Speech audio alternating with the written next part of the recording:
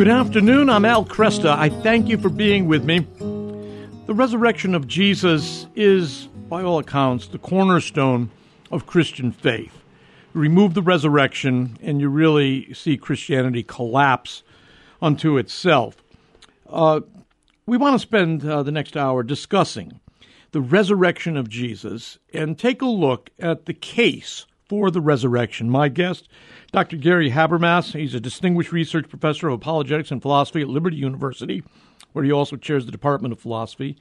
He is the author or editor of 37 books, including 18 on the resurrection, including The Case for the Resurrection of Jesus. You can follow Gary's work at Gary Habermas. That's HABERMAS.com. Gary, it's a pleasure to have you back with me. Thanks. Well, thank you, Al. It's good to be on with you again. Let's talk about the danger of these interviews on a topic like this is that our listeners are already so well persuaded that sometimes it's difficult to get back and let people feel again the strength of the case for the resurrection. So let me start with some real basic questions here. Sure. The importance of the resurrection. Do you agree that without the resurrection of Jesus, Christianity collapses? Well, yeah, and of course we could start very simply with the Apostle Paul, 1 Corinthians 15, where twice, in the space of just a few verses, he says, if Christ has not been raised from the dead, our faith is vain. And I tell my students, how long do you have to look in the New Testament before you find a verse that says, if it's not for this, faith is vain? Right. Because, after Hebrews 11:1 and Hebrews 11:6 on the importance of faith, it's pretty difficult to say, yeah, and by the way, it's worth nothing if. Right. But that if would be, if there's no resurrection of Jesus, there's nothing or no one in whom we can put our faith. In Acts 2 and Acts 13, the contrast is made between David, who died, and his body, went to dust like everybody's. But the speaker, Peter in the first passage and Paul in the second one, says, but that had happened to Jesus. And so truly something is different here. But what is it we're believing in if that never happened? Then it looks like Jesus is very much like David, and his body returned to dust. So the apostles are just making the point that this is very unique. Yeah. When we say resurrection, what are we talking about? Again, within historic Orthodox Christian understanding, what is a resurrection? Well, interestingly enough, the word, the root word, means a bodily event. It's a combination word that actually means to stand up again. So, as I often kind of unpack that in lectures, I'll say what the word means is when Paul says, Paul doesn't say it, Paul's quoting a creed, and the creed says, Christ died for our sins according to the Scriptures, was buried, and rose and appeared. Four things there: dead, buried, rose, appeared. And that's exactly the sequence. What the word resurrection means is that what goes down is what comes out. So true, there's changes, as he goes on to say. The seed that's planted is not the plant that comes out. Mm-hmm. There's a change. Jesus could do different things, and his body is glorified, and then later on the way to Damascus, Paul is blinded, we're told. So there are changes, but the point is that a physical body went down, and a lot more than a ghost came out of the grave. Something, I like Tom Wright's phrase where he talks about the resurrection being very, very bodily, and that's accompanied by his 550-page word study on anastasis and ageru, the primary Greek words for raised. And anyway, that compound phrase means to stand again. You put the person down, and they're not standing, they're not doing anything, they're dead. And then later, that same body comes out and is revivified and walks and talks, and in Jesus' case, has the scars intact. So those who would say, well, resurrection is really about, it's just, quote, metaphorical. or it's just code for immortality. What do you say to them? Well, it depends on who I'm talking to, and if it's a public dialogue, or if I'm just talking to somebody privately, or having a conference call or chat on the phone. Sure.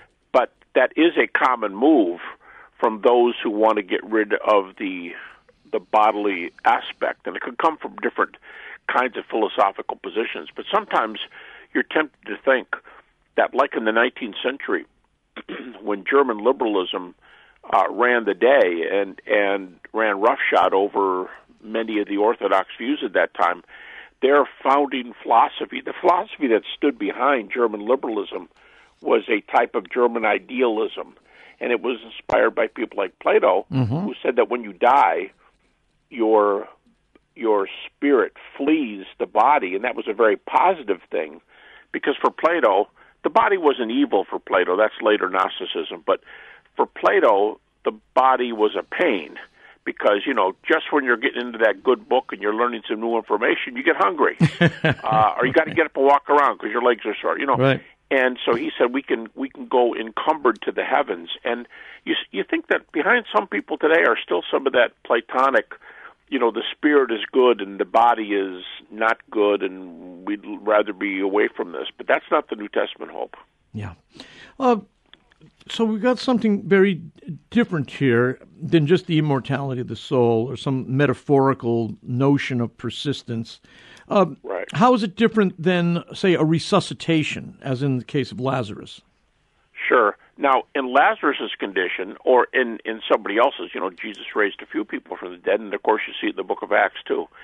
And when people are raised, it is a person who, while dead, was not dead very long. Now, Lazarus for 4 days, that's longer. But for the most part, these people are resuming their earthly life, and all of them die again. They all need to die a second time. And so their body comes back, and that's a blessing to the sisters, Mary and Martha.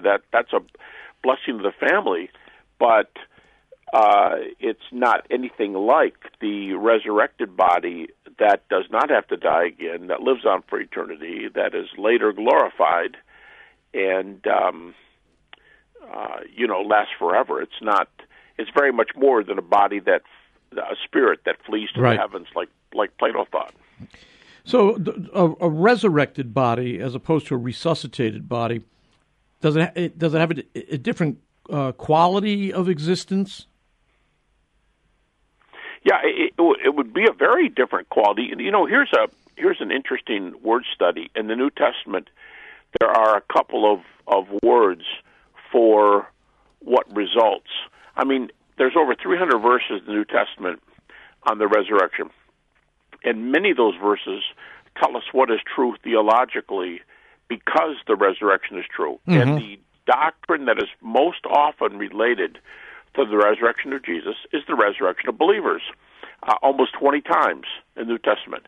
Now, my point here is that two of the words that are used to describe what the believers are going to get because of Jesus' resurrection, the two words, one is eternal, and in English, we think eternal means unending life. Right. And so we assume that's what the Greek means. And the Greek doesn't, you don't want to mislead people, say, oh, that's not what it means. And you go, what? We're not going to live forever? That's not the point at all. But the word there for eternal, in Greek, like John 3:16, the word there for eternal is a word meaning quality. It means sharing God's life. Yes. Eternal life is a kind of life from which you could never be bored, because it is created by God himself. The second word is immortal, and it's used only a few times in the New Testament, and it is the word that we use for unending. Okay. Immortality means you will never die. So those two phrases, you will never die, and it's really, really good. You get the quality and the quantity. Both those are characteristics of the resurrection body precisely because they were characteristics of Jesus' resurrection body. So in one sense, does the regenerate believer today already possess in some measure eternal life? That's correct. That is correct, and that you find that especially in the Gospel of John, and not only in John, but you read over and over again where Jesus says, "He who believes in me hath everlasting life," present tense. And you see that in 1 John. I mean, 1 John 5:13, you can know you have eternal life. Well, one of the reasons you can know you have eternal life because it's already begun. And eternal life, I mean, here's a statement from, as far as I know, a secular philosopher, and he makes a really interesting comment. But he says, if you will be immortal in the future, you are already immortal now. That's just one of those, wow, well, let me sit there and think about this for a minute. Right. Let me ask, many people think that in the ancient world, people were more gullible than we are today. That they tended to have, they were easier to convince of strange, paranormal, supernatural experiences. Were ancient people more gullible than we are? Well, I don't want to make a bigger deal out of this than we have to, but I think it would be inaccurate or disingenuous of me to say, oh, no, they were no more gullible than we are. I would think if the key word is open, are they really open to those kind of things? I think they were more open in those days, but two comments. Number one, it was not always so.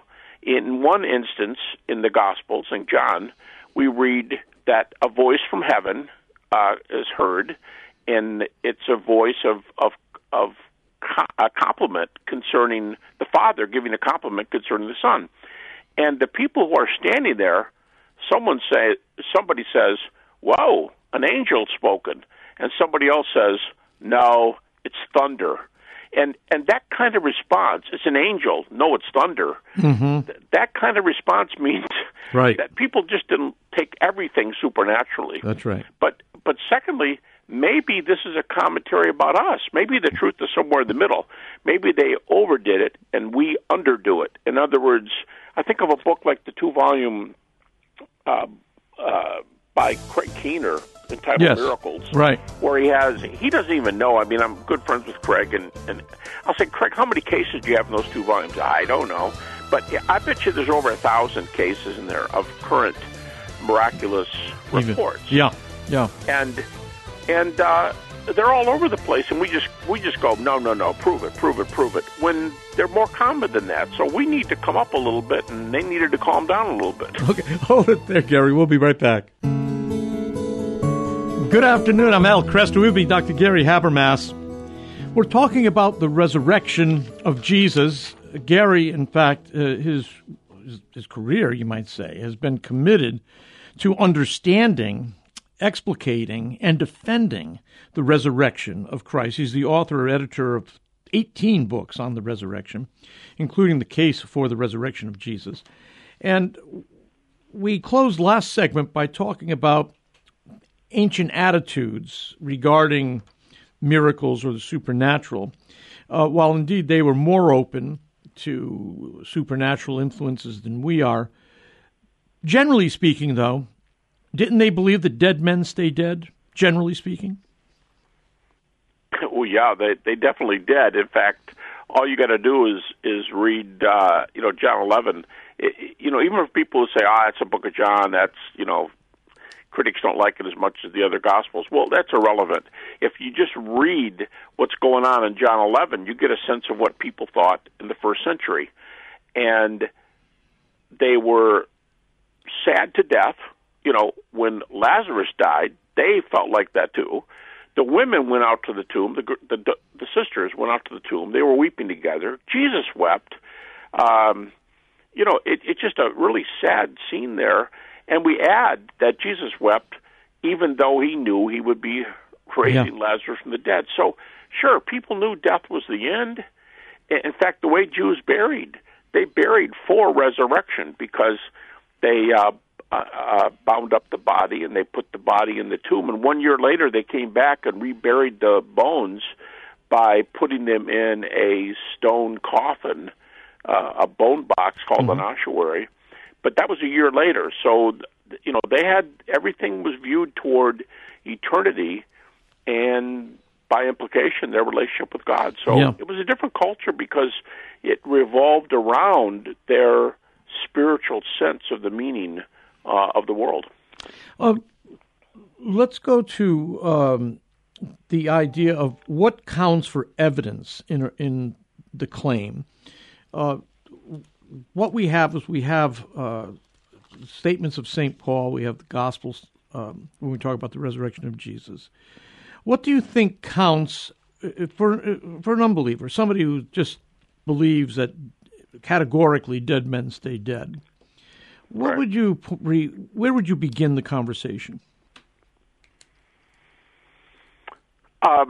I have different ways I make this move. I'll tell you the data I use, and I'll tell you that I bring it in at different points in the discussion. Sure, go ahead. But if a guy is saying to me, yeah, we know there's nothing like that, the difference between your worldview and my worldview, they're saying this to me. The difference between your worldview and my worldview is you believe in Narnia or Middle Earth. You think there's another world out there, and I just think what you're looking at is a world there is. And I will often go, time out, let's talk here for a minute. And I will flip the conversation from Jesus' resurrection to near-death experiences. Mm-hmm. And next to the resurrection, it's the topic that I've done the most research in. I've been researching on the near-death topic since 1972, actually. Wow. And there is a lot of data. In fact, I just had a written debate with a guy, and I was summarizing 300 evidential cases for NDEs, some of which the evidence is virtually irrefutable. I mean, the evidence that there's consciousness after death. In other words, a recent medical book that came out said that up to 30 million people in the Western world alone, North America and Western Europe, have experienced near-death experiences. And so I will say to that guy in a conversation, I'll say, whoa, 30 million people can't be wrong when they say they've been somewhere else. And 300 of those cases are well evidenced. So I'll just say, okay, so what do you think about that? There is another world. And if there's another world, and if there's an afterlife, why are you balking when I talk about resurrection? So sometimes I come at it that way. Okay. That NDEs sort of open the field. Yes. I mean, I would never do this and get to an occult topic, but NDEs are rather neutral in the sense that, it's not the guy's fault. He died. Right. He died. He had a heart attack. That's not his fault. But he later is going to say it was the most meaningful experience of my life. I'm not afraid of death. Well, that sounds like what the New Testament says about the resurrection too. In Hebrews 2:14 and 15 says Christ came to take away from us the fear of death. So oftentimes if somebody says there's no world like that, I'll say there is, even according to science, if you want to do the medical data on NDEs. But if they don't want to just talk about, okay, drop NDEs. Let's just talk about resurrection. I'll make a provocative statement that I hope will make them, want more. And that's the way I argue for resurrection. I call it the minimal facts argument. Right. So what I do is I say to them, I will take a half dozen facts which virtually every New Testament scholar, now it's got to be a scholar, not somebody just going off and telling me their view, but somebody who's a scholar, has, let's say a terminal degree in a relevant field to New Testament studies. I will take 6 facts that I can tell you ahead of time they're going to concede because scholars know the data behind these 6. And my point is, even if they don't take the Bible to be inspired, those facts that they grant, as well attested, are enough to show that the resurrection happens. So I'll make some provocative comment where I'll say, on your data, Jesus was raised from the dead. And, of course, they'll want to say, well, I doubt it. And then we start talking about it, and I'll say, okay, now get yourself out of this little deal. You're going to concede these 6 facts. A resurrection comes from those facts. Okay. How are you going to get yourself out of them? Well, maybe it was this, maybe it was that. Fine, let's talk about that. And when they see in just a few moments that those other options are not going to work with the data, I think they might whistle a different tune on this. Right. So what you claim, there's a set of minimal facts that have the overwhelming consensus of scholars in the relevant fields agree these are incontrovertible facts. We've got a set of them here. And those facts require an explanation. Correct. And your claim would be then that the bodily resurrection of Jesus is the only event that can account for those indisputable facts. Is that the... Right. Okay. And when they make the comment, because this is the most common, fewer and fewer are trying to come up with alternate views today. Fewer and fewer, because they see the data and they just let it lie. But the comment you hear the most today, that I hear the most, rather than, well, I'll make up this theory, is they'll say what we already discussed. They'll say, yeah, but your view requires me to believe in Narnia, and anything is more more likely to be true than a real live Narnia. And I'll say, that's when I say, time out, let's talk about near-death experiences. So if you take that away from them, you believe in a supernatural world, I don't, so I'm not going to go to resurrection from these facts. Right. My point is, well, you better if there's an afterlife. I mean, if we already know there's an afterlife, and I'm sitting here and talking about a specific case of afterlife, i.e. the resurrection, you better unravel the scientific and rational and historical case for the whole ball of wax before you start being critical of what you're talking about. Yeah, because you're not dealing with the full set of observations, which now include NDEs. Correct. Yeah. Correct. In a world where we know there is consciousness after death, don't laugh or roll your eyes when I say the New Testament teaches a world where there's consciousness after death. And they'll say, well, yeah, but there's a world of difference between scientific NDEs in a laboratory or an operating room and resurrection. I'll say, yeah, but what they both have in common is consciousness extended beyond the death of the body. So Lazarus was somewhere when his body was in the grave for 4 days. And, interestingly, that's what Jesus says to the two sisters. When they say, if you had been here, he wouldn't have died. And Jesus said, those who live and believe in me, though they were dead, yet shall they live. Yeah. He didn't pass out of existence. Right. And he asked the ladies, and they do a good job with the Jewish theology exam. He says, do you believe you'll see your brother again? And the gals go, well, yeah, duh, at the last day, but I don't want to wait till last day to see him again. Right. And Jesus is basically saying, look, true, you can't see him now. That's the sting of death. But here's the good news. He hasn't evaporated into space. He is alive and doing well. And like I told my children when their mom died in 1995, died of stomach cancer, we had 4 children at home. The youngest was only 9 years old. And I told them, and it seemed to comfort them a lot, I said, kids, weep for yourselves. Be sorrowful for yourselves, but don't be sorrowful for Mom, because you could do it NDE-wise, you could do it New Testament-wise. In Philippians 1:23, Paul says, I prefer to die and be with Christ, which is better by far. And I tell them, kids, your mom, and I deeply believe this, I said, kids, your mom wouldn't come back if she had the chance. Right. Now, you feel sorry for her because you can't see her, but she wouldn't come back, and she knows you're going to be joining her someday. So just, calm down. She's fine. Yeah. Mom is fine. Now, be sorrowful, but don't worry about Mom. Right.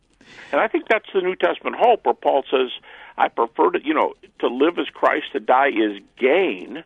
And then 2 verses later he says, I prefer to die and be with Christ, but basically I have a job to do, so I'm going to stay here with you Philippians. Right. And we're going to try to work this thing out together, Let's go over some of these minimal facts. Sure. The first one would be what? Jesus was dead. He was crucified, and he was dead. Right. And I tell people that first one has nothing to do with the resurrection, but in order to have a resurrection, the man has to be dead. Right. Lazarus had to be dead in the tomb before Jesus could raise a dead man. And so he's crucified and dead. John Dominic Crossan a co-founder of the Jesus Seminar, Right. and Marcus Borg, two of the best. Marcus Borg just died a few years ago, but they're two of the best theologians of this generation. They both say, almost identically in different works, that the crucifixion of Jesus is the best established fact in the ancient world. They would never question it for a second. And that's where critics are. I mean, these 6 facts that I'll use with you, they're conceded by 90-something% of the people writing. You say, well, how do you know that? And I'll say, well, because I counted. I've gone through their works. Not many people have counted, but you have. No. Well, my document where I simply put their views together, no debate, just write their views down, is 1,500 pages long. So sort of like been there, done that. And yeah, they start with that, and they'll give you that. Hold it there, Gary. We'll come back, and we'll go through the minimal facts that are conceded by again, the world's scholars in every of these fields, and I think you'll be surprised at the certainty with which, on a purely human level, we know the resurrection occurred. And a good afternoon to you. I'm Al Kresta. With me, Dr. Gary Habermas, talking about the resurrection of Jesus. What is the historical evidence for the resurrection of Jesus? We're looking at a collection of facts which are not disputed. For instance, the death of Jesus, the crucifixion of Jesus, not disputed. Before we go any further with this, let me just ask you, when you're looking at the New Testament, as we're talking today, we're talking about it just purely as a historical document for our purposes today. Is that right? Right. A lot of people, critics, especially the kind that are not scholars, the kind that just kind of hear something about Christianity, they just go off, but they don't have any scholarly background for doing that. They'll say, well, you Christians, you're using the New Testament, and that's a piece of propaganda, and propaganda in the sense that these are people writing about their views in a field where they already hold the views. So, yes, it's a prejudiced document. That's not the way scholars treat it. The scholars, well, let's put it this way. When I did my dissertation on the resurrection at Secular University, right there in your backyard at Michigan State University. Yeah, I remember. Yeah. When I did that, the director of my program, as we were ending the meeting, where they were telling me that I could do it on the resurrection, the fellow said to me, he said, hey, look, don't tell us in your dissertation, don't tell us the resurrection happened because the New Testament says so. I mean, don't just give us verses and leave it. He said, now look, you're free to use the New Testament, but you can only use texts that have reasons for accepting those texts. You can only use texts that stand up to critical questioning, and that's fair. Sure. And basically what he was saying, the way I interpreted him was saying something like this, yeah, we're liberal here. We're not going to hold your view overall, but here's where we're fair. We're fair liberals, he was saying. Anything you can provide evidence for, we don't have to agree with you. Make a good thesis and give us good evidence, and you're good to go. That's what the dissertation should be. So that's what I did, and working on the dissertation, the result I kind of came away with was this view of the minimal facts. I will use data that if a Christian believes in the inspiration of the New Testament, of course they believe this data, but if a skeptical scholar now, doesn't think the New Testament's inspired, they will still share these facts because they are well attested. Right. And they have historical checks and balances, the same rules historians use. They have checks and balances for determining when something in a report is most likely true and when it is not. Okay. First fact, the crucifixion and death of Jesus. Okay. And this is the most important one. The disciples afterwards had experiences. Now, they proclaimed them very shortly after, but that's going to be the next point. The disciples had experiences that they believed were appearances of the risen Jesus. That's right. The disciples had experiences that they believed were appearances of the risen Jesus. Bart Ehrman, the atheist New Testament scholar, is a good example of this. He says in one of his books, Jesus the Apocalyptic Prophet, he says, do I have any problem saying the disciples believe they saw the risen Jesus? He said, no. He said, history shows this to be true. You know, he's going to want to discuss with you what those experiences might be. Right. But the fact that they had real experiences that they thought were resurrection, no, he said, it's as firm a historical fact as you can get. And that's what I mean about him being an atheist New Testament scholar, but saying we can agree on this piece of evidence. Right, right. Thirdly, they proclaimed it immediately. You go, what's immediate? A critic would say, what's immediate? The Gospel of Mark doesn't come for 40 years. Well, first of all, 40 years for Mark is great when you consider that the earliest biography of Alexander that we have is almost 300 years later. Right. And the stories of Buddha, in one recent book, collected stories of Buddha, are 500, 800 years after he died. So 40 years for a gospel is good, but that's not what I mean. When I say the resurrection discussion came early in the church, Bart Ehrman himself, again, the atheist New Testament scholar, Bart Ehrman says we can track the earliest proclamation to a 1 to 2 years after the cross. Yeah. So, yeah, Mark's plus 40, but the earliest reports we have are 1 to 2 years later. So that is early in caps. And again, these are public proclamations, too. This is public, and this view, the view I just gave, that the resurrection proclamation came a year or two after. And where do you find that? Well, the New Testament is full of little tiny creedal statements, little tiny snippets. There's a couple dozen of them. And if the earliest book, as many scholars think, is First Thessalonians, and if that's placed about 50 A.D., so it cuts the difference between Jesus' death and Mark, cuts it in half. So First Thessalonians is plus 20, Mark is probably plus 40. When First Thessalonians is written, some of those creeds are in there. So these creeds have to predate 20. That's right. And you ask, how old are these? And Paul says twice in 1 Corinthians, for example, 11 and 15, that he gave the Corinthians what he was given. He passed on tradition. Well, many scholars, it's a consensus view today, is that when Paul said yes to Jesus on the way to Damascus, these teachings, if not the creeds themselves, were already in existence. So they were there between the cross and Paul's conversion, which is plus 2 or 3 years. Yes. So, I mean, that's Paul is a little younger contemporary of Jesus, right? Yeah, younger or older would be hard to say. Okay. But, yes, he was definitely contemporary of Jesus. And most scholars put his conversion on the way to Damascus at about 2 to 3 years after the cross. Okay. So very, very early. And these things were already in existence. Most scholars think that the report Paul got in 1 Corinthians 15, 3 through 7, that list of appearances, they think it was already around when Paul first came to Christ. That's right. And then the fourth fact is that they turned the world upside down. I mean, in Acts chapter 4, not long after the death of Jesus, in Acts chapter 4, verse 2, the temple guard are upset because they find the disciples preaching. And in Acts 4:2, here's what it says. They were preaching in Jesus the resurrection of the dead.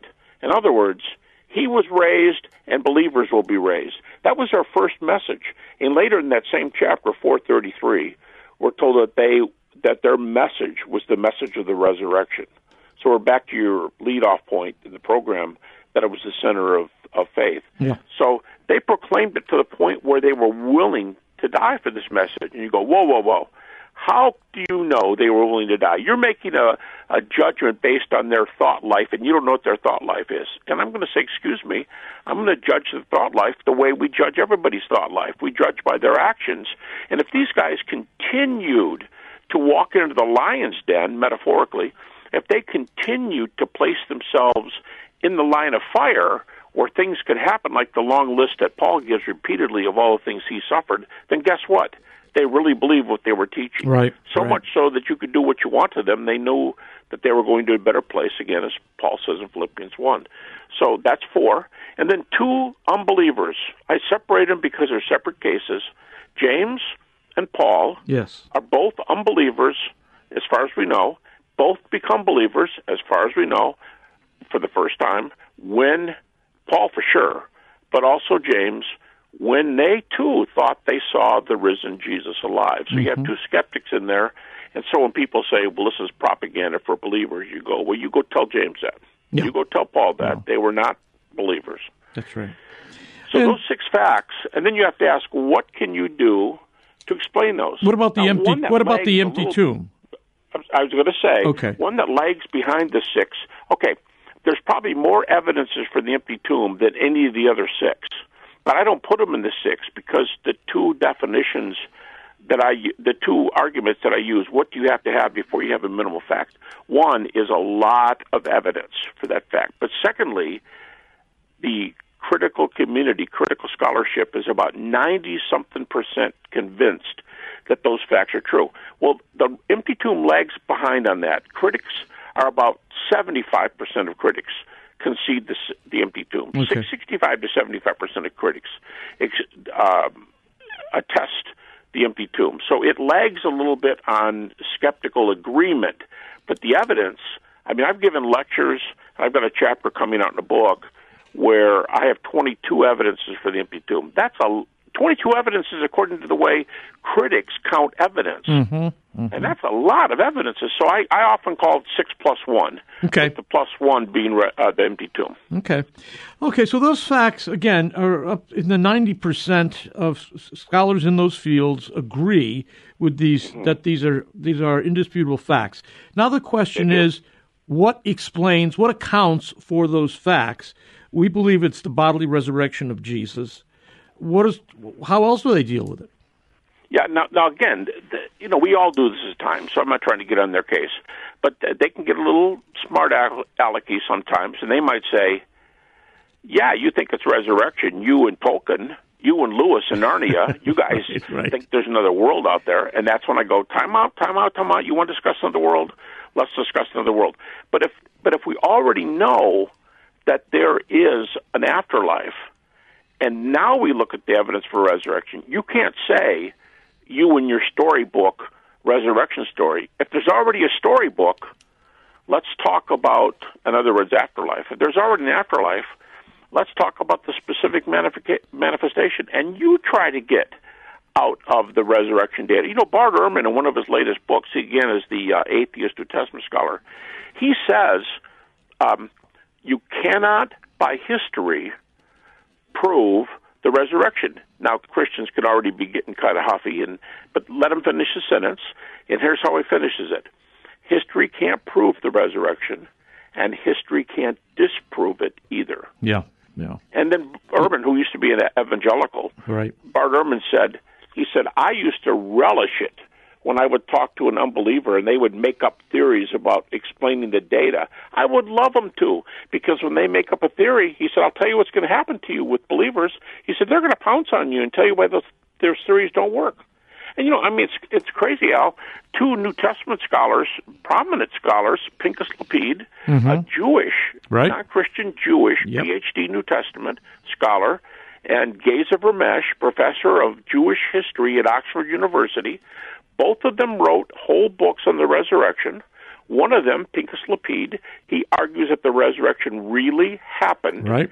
And Geza Vermesh, the second one, he says, I don't really know what's going on here, and he kind of leaves it a question mark.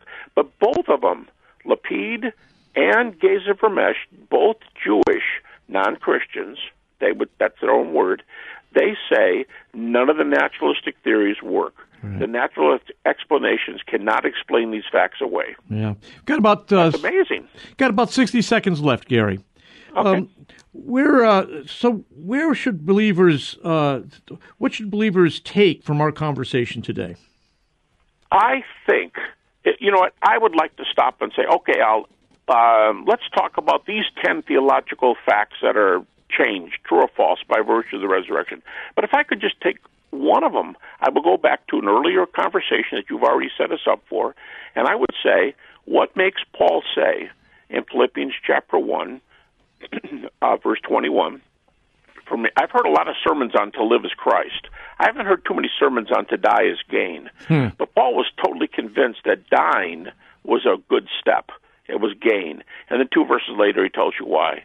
I prefer to die and be with Christ, which is better by far. That's an affirmative, a double affirmative in the Greek. It's often translated, it's better, far better.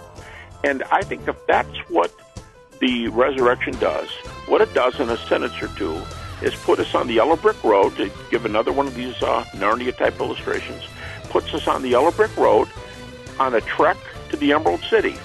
And when we're talking at the Easter time about resurrection and salvation and moving toward the city, we should keep on track. Don't let people get you off. Don't let people say, hey, isn't there genocide in the Old Testament? What do you do with creation verses? What about the time of the end?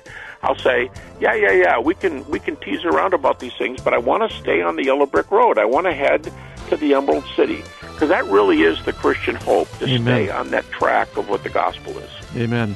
Gary, thanks so much. Great talking to you again. I wish you continued success. Thank you. Al, I enjoyed it. Thank you so much. Dr. Gary Habermas, again, we'll have all information. You can follow up on the great work that he's done over the years at AveMariaRadio.net. I'm Al Kresta.